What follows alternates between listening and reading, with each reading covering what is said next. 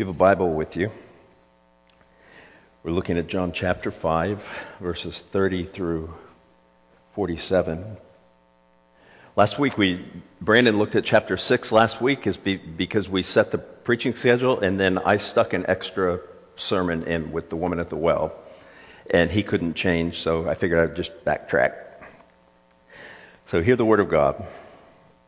Jesus says in verse 30, "I can do nothing on my own. As I hear, I judge. My judgment is just, because I seek not my own will, but the will of him who sent me. If I alone bear witness about myself, my testimony is not true. There is another one who bears witness about me, and I know that testimony he bears about me is true. You sent John, and he has borne witness to the truth. Not that the testimony that I received is from man, but I say these things so that you may be saved. He was a burning and shining lamp, and you were willing to rejoice for a while in his light. But the testimony that I have is greater than that of John. For the works that the Father has given me to accomplish, the very works that I'm doing, bear witness about me that the Father has sent me. And the Father who sent me has himself borne witness about me. His voice you have never heard, his form you have never seen. And you do not have his word abiding in you, for you do not believe the one whom he has sent. You search the Scriptures because you think that in them you have eternal life. And it is they that bear witness about me. Yet you refuse to come to me that you may have life. I do not receive glory from people, but I know that you do not have the love of God within you. I have come in my Father's name, and you do not receive me. If another comes in his own name, you will receive him. How can you believe when you receive glory from one another and do not seek the glory that comes from the only God? Do not think that I will accuse you to the Father. There is one who accuses you, Moses, on whom you have set your hope. For if you believed Moses, you would have believed me, for he wrote of me. But if you do not believe his writings, how will you believe my words?" This is the word of the Lord. Thanks be to God. Let us pray. Father, I pray now that you would come and open the eyes of the blind and the ears of the deaf. I pray that you would make Jesus abundantly clear in the Scriptures, not only now, but always. I pray that you'd be in my head and in my thinking, in my heart and in my understanding, and in my mouth and in my speaking. In Jesus' name we pray all of these things. Amen and amen. Well, today I want to open with a question that might seem a little bit odd. The question is basically this. Imagine like I put you in a room with a computer or an iPad and said, "Hey, you've got 15 minutes to kill. You can watch any YouTube videos that you want to watch for 15 minutes. What kind would you watch?" And here are your three options. Funny cat videos, political commentary, or knockout compilations. Pretty obvious choice, isn't it? Knockout compilations. What is a knockout compilation, you ask? A knockout compilation is if you watch like mixed martial arts or something like that, it'll say like the best knockouts of 2021. And it'll just be knockout after knockout after knockout after knockout. And it's just it's a thing of beauty to watch if you're into that. The other kind of knockout videos fall under the category of what's called instant karma. Have you heard of those? Instant karma videos are where basically you have a mild-mannered guy and he's just standing there and some big bully will come pick on him, and then out of nowhere he'll just cold cock the bully and the bully's down. Instant karma. Don't pick on nerdy guys. Now, I like both of those. And when you read the text today, what we see is in some sense a theological knockout video. And on one hand, you'd think it's not the best of because Jesus is talking to them, or it's not just instant karma, but in some sense it's both of those, because Jesus knocks out the Pharisees, theologically speaking, these people that are attacking him, but they should have seen it coming. Right? With instant karma videos, the bully never sees it coming. That's what makes it so funny. Is he just is all, and then suddenly he's on the ground. Jesus leaves the Pharisees like that, but they should have seen it coming. He spends a lot of time telling them why they should have seen it coming. And at the end, he finally delivers this knockout blow. So that's what we're going to consider this morning. Basically, three things. You see, Jesus when you consider this, what's happened so far, at the beginning of chapter 5, right, as we build up, Jesus heals a man who had been lame for 38 years. And this man, you would think that people would be excited about that. The man wasn't excited about that because Jesus probably took away his living of begging. And the Pharisees certainly weren't happy about it because Jesus healed the man on a Sabbath. Now, think about how odd that is. They weren't excited that he healed a man. They were upset that he did it on the Sabbath. And so they came after him and they began to persecute him. Right? Remember verse 5:16. It says, and this was why the Jews were persecuting Jesus, because he was doing these things on the Sabbath. He was healing people. And verse 17 says, but Jesus answered them, my Father is working until now, and I am working. Verse 18, this is why the Jews were seeking all the more to kill him, because not only was he breaking the Sabbath, but he was calling God his own Father, making himself equal with God. So basically, they come after him because he heals a man on the Sabbath, and they're persecuting him, they're attacking him, they're bullying him. And Jesus basically says, hey, the reason I can heal on the Sabbath is because God works on the Sabbath. I can work on the Sabbath. I can do whatever God does. And they're like, ho, ho, ho, ho, ho, ho. You're making yourself equal with God. We need to kill this guy. And Jesus basically is like, oh, I'm not done yet. And he keeps going. Remember, he says, the reason I not only work on Sunday, because God works on Sunday, for them it would have been Saturday, but he says also, I have all the same prerogatives that God has. Anything that God can do, I can do. In fact, everything that God does, I do. God has life in himself, I have life in myself. God raises the dead, I raise the dead. God judges. Wait, strike that. God doesn't judge, I judge. Because the Father has given all judgment over to me. That's a pretty bold claim. Remember when he said that in verse 22? It says, the Father judges no one, but has given all judgment to the Son, that all may honor the Son, just as they honor the Father. Whoever does not honor the Son does not honor the Father. Whoever does not honor the Son does not honor the Father who sent him. In other words, Jesus is basically saying that the reason the Father has given all judgment to me is so that all the honor that the Father gets, that I also will get. And if you don't honor me, you don't honor the Father. That's a pretty bold claim to make about oneself, would you not say? And a rational person would be saying, who does this guy think he is? Like, by what authority does he make these claims about himself? Like who else would say this about him? And Jesus, if they asked that, would say, funny you asked. He says, if I were you, I wouldn't trust me either. Notice what he says in the first few verses of our text that we're looking at today. He says, I can do nothing on my own. I hear as I judge, and my judgment is just, because I seek not my own will, but the will of him who sent me. If I alone bear witness about myself, my testimony is not true. There is another who bears witness about me. I know that the testimony he bears about me is true. And so, basically, to put it simply, Jesus says, don't take my word for it. Like, I'm making all these outrageous claims. Don't take my word for it. In fact, I'm just a guy. He's not just a guy. But for the sake of argument, don't take my word for it. There's a lot of other witnesses to the claims that I make, and that's what he presents to them today. So we'll look at three witnesses in our text. And what are these three witnesses? They're basically the witness of John, the witness of works, and the witness of Scripture. So Jesus presents them. If you want to know on what basis I make these claims, I not only make them on the basis of my own self, but I make them on the basis of the witness of John and the witness of my own works, which ultimately is the witness of the Father, and then the witness of Scripture. And that's going to be the knockout blow, I think, for them. Notice what he says in verses 33 to 35. He says, you sent John, and he has borne witness to the truth. Not that the testimony that I receive is from man, but I say these things so that you may be saved. He was a burning and shining lamp, and you were willing to rejoice for a while in his light. So if you remember, if Jesus was talking to them, he could basically say, okay, guys, remember what happened? John came, and you sent someone to see him. You sent a delegation to investigate him. And do you remember what happened? You asked John, John, are you the Christ? No.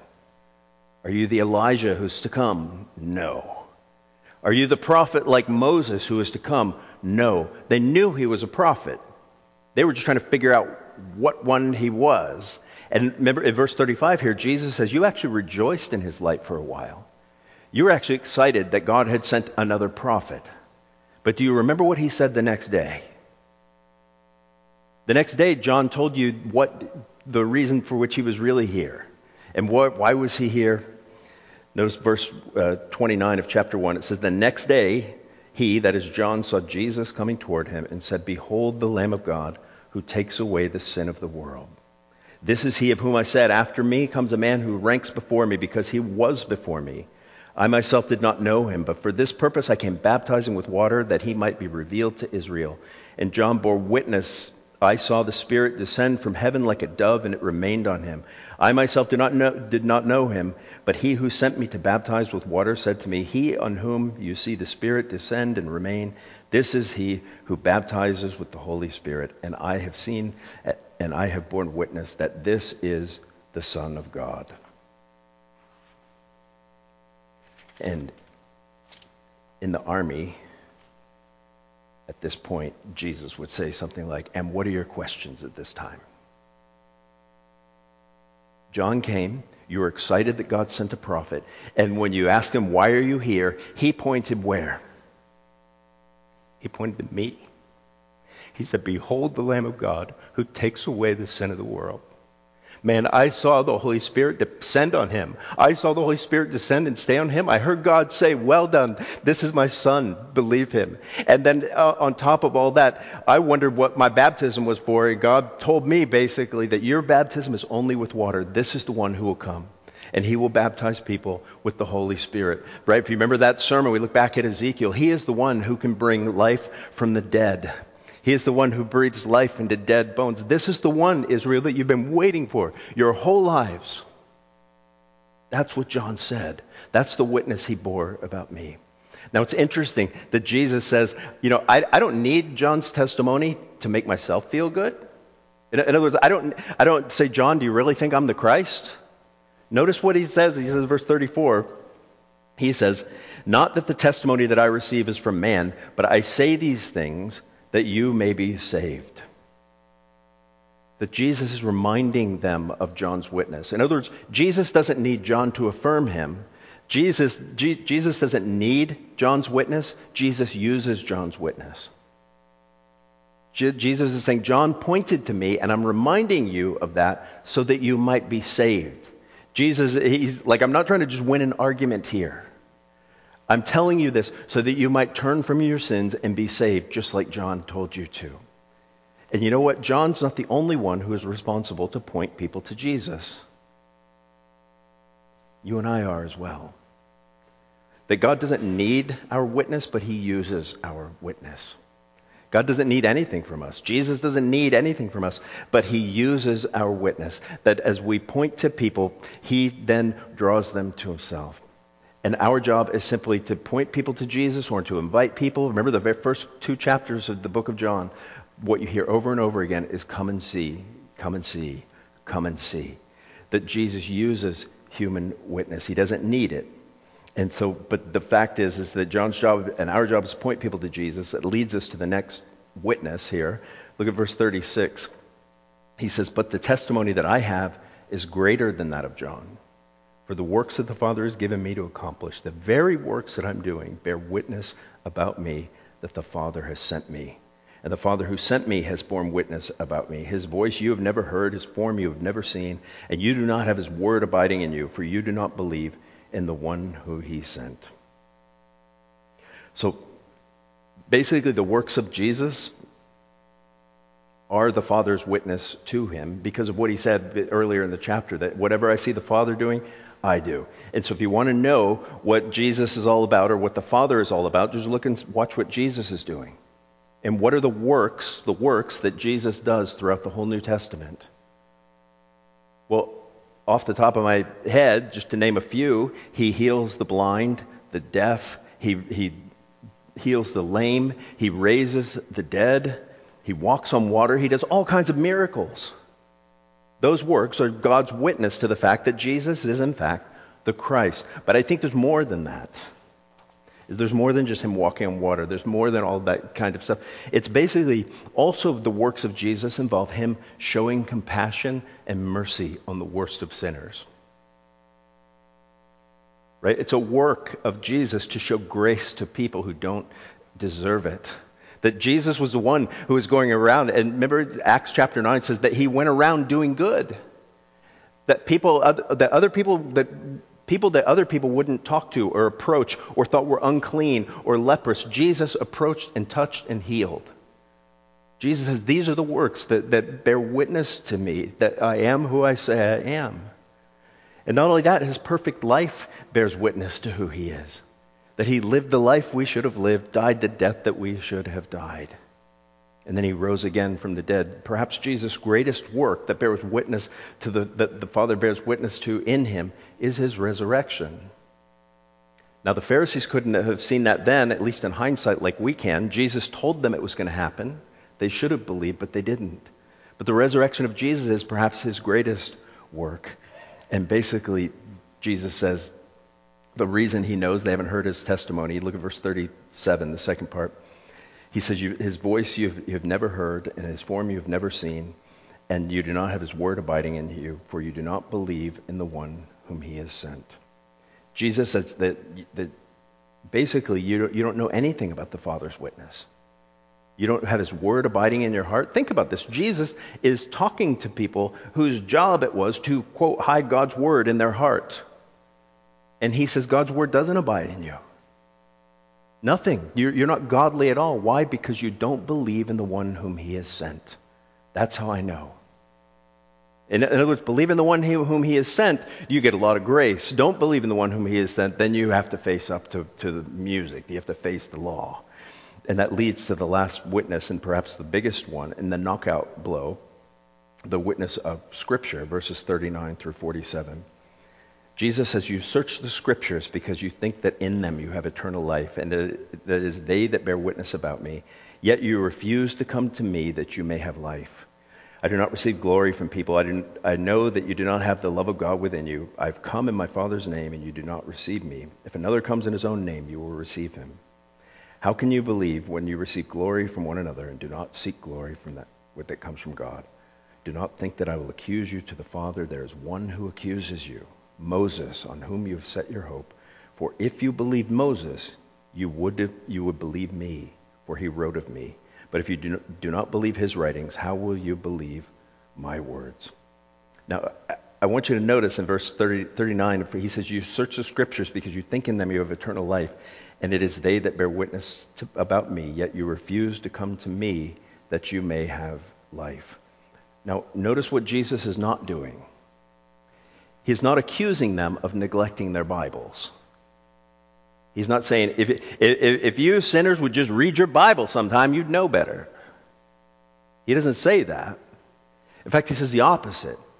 He says you search your Bibles, you investigate your Bibles, you dig in to your Bibles. The problem is you're looking for the wrong thing. You're trying to gain eternal life by the reading of your Bible, when in fact the Scriptures bear witness of me. Are you looking for me when you search the Scriptures, or are you looking for some approval from God? If you're looking, are you looking to be blessed by God? Right? And the fact is that reading your Bible does not equal eternal life. You know, recently, many of you know, I've told the story, my father passed away in June, and, I didn't know him very well, and I didn't have a great experience with him, to be honest with you. And my aunt wrote me and said, I know your dad is in heaven because he memorized so much of the Bible. And my sweet aunt, I didn't write her back and say, oh, that isn't how it works, Aunt Mary. But I remember thinking, that's not how it works. I mean, I hope he's in the presence of Jesus, but if he is, it won't be because he memorized a lot of the Bible. It will be because he knew the person about whom the Bible pointed. And that's what Jesus is getting at. You search the Scriptures looking for eternal life, and the Scriptures bear witness of me. And yet you won't come to me to have life. It's almost as if they've decided that we're not going to have him, so we're just going to keep studying for something else in here. And we think, it's not that crazy. I know a lot of people who know the Bible very well, who are also very mean people and are very antagonistic and have caused lots of trouble for lots of people. And yet, man, they can lead Bible studies like crazy. And the point is knowing your Bible and reading your Bible is important. But it's important because it points to Jesus, not because you're going to somehow magically be saved because you know the Bible better than the guy next to you.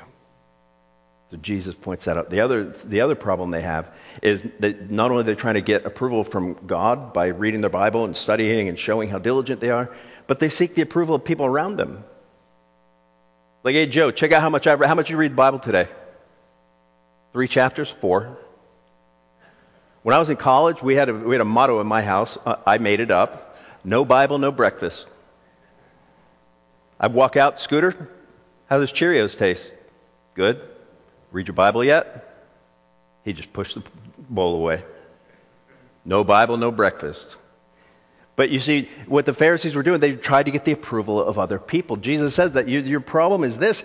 He says that I don't receive glory from people, but I know that you do not have the love of God within you.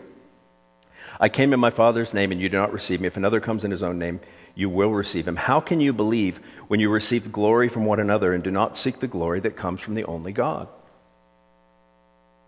He's talking to these Jewish leaders. How do you guys expect to get it when you're looking for all this approval outside of yourself? And the thing is, you study the Bible to get approval. You let everyone else know how much you study the Bible to get approval. And the whole time, you miss the only thing you need to actually have approval. If you studied the Scriptures and you sought me in the Scriptures, you would realize that I am the one who comes to take away the sin of the world. And not only do I take away your sins, not only will I forgive you, but all of my righteousness I will bestow upon you. And that you will have the approval of the Father. And in fact, if you've trusted Jesus, if you're here today and you have trusted Jesus, there's nothing more you need to do to gain the approval of God the Father. You know that? I hope so. I've been saying it for 17 years. That if you've trusted Jesus, there's nothing more you can do. You have the approval of God. You have nothing to lose. You have nothing to prove. And you have nothing to hide. And everything is yours. Imagine Jesus. Imagine his frustration trying to get that across to people who have spent their whole lives studying the Bible and they don't get it. They don't see it. And Jesus comes in even more. If they don't get it up to this point, he's going to really drive it home next in a way that they will never forget. Notice what he says. Finally, he says in verse 45, he says, "Do not think that I will accuse you to the Father. There is one who accuses you, Moses, on whom you have set your hope.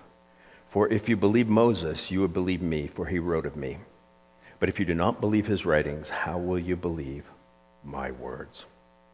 Now think about this. When you read through the Gospel of John, when you hear Pharisees talk anytime, they are constantly referring to Moses. And Moses, remember, he wrote the first 5 books of the Bible, the law. And it's all Moses, Moses, Moses, Moses. Moses says this. Moses says that. Moses says don't believe the Sabbath or don't work on the Sabbath. Moses said that. And Jesus said you look to Moses, the one in whom you've set your hope. He's the one at the last day who will accuse you. In other words, Jesus doesn't say, I'm not going to judge you. He says, I'm not going to be the accuser. I'm not going to be the lawyer who condemns you. The lawyer who condemns you is the one who wrote the law. Moses. Because Moses was writing about me. I mean, imagine Moses' surprise when all these people come and they say, we believe in Moses, we trust in Moses. And Moses is like, don't put that on me. I was pointing toward him. Jesus. The whole Bible points toward Jesus. And yet Jesus says, if you won't believe Moses, how can I expect you to believe me? Look at verse 47. He says, but if you do not believe his writings, how will you believe my words? Do you hear the indictment there? Jesus is saying to people whose lives, they've committed their whole lives to knowing Moses. And Jesus says, you don't even believe his words. Because if you believed his words, you would believe in me. If you understood that he was writing about me, you would believe in me. And basically, when you read the Bible in that way, it changes everything.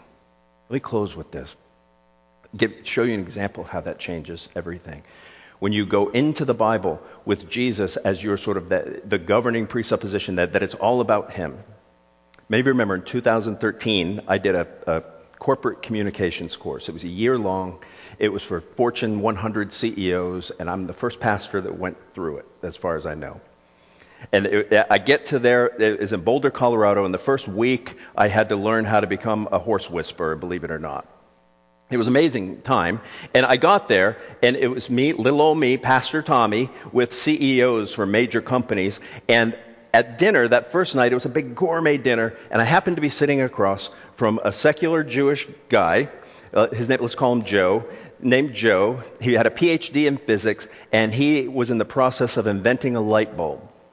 And as I usually do, I said, hey, my name's Tommy. What's your name? Joe. What's your story?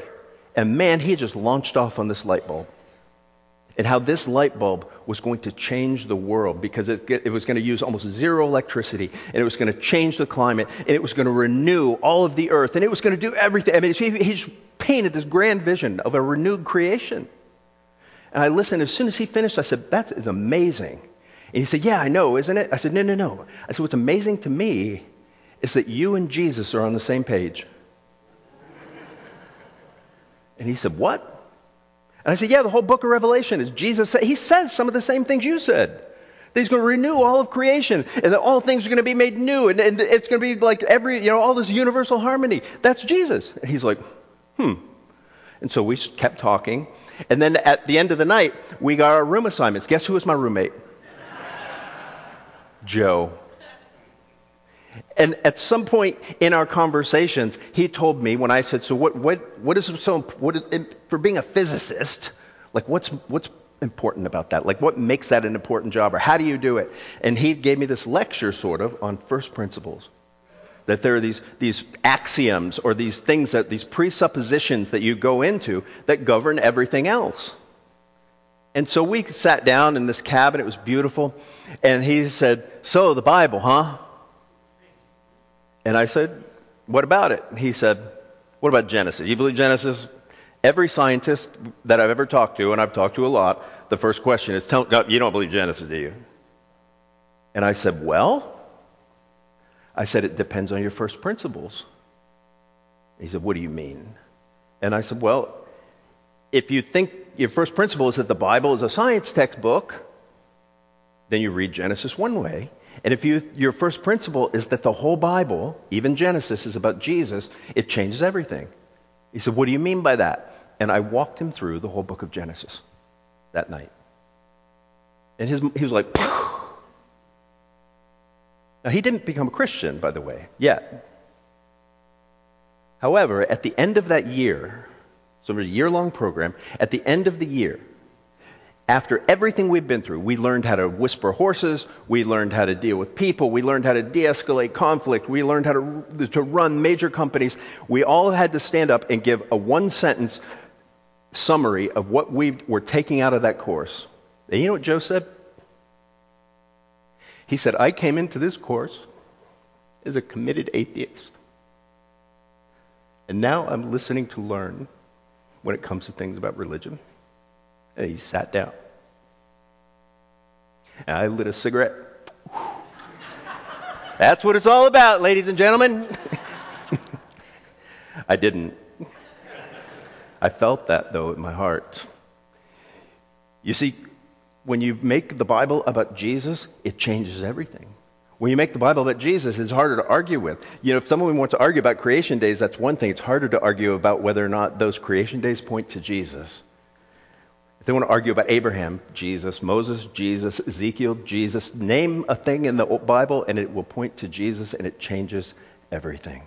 Keep that in mind. Think about that. Let me pray for you. Father, I pray this morning that you would re-envision us for the fact that the whole Bible is about Jesus, and that when we read our Bibles, we actually should be seeking him, and that he wants to be found. In Christ's name we pray these things. Amen and amen.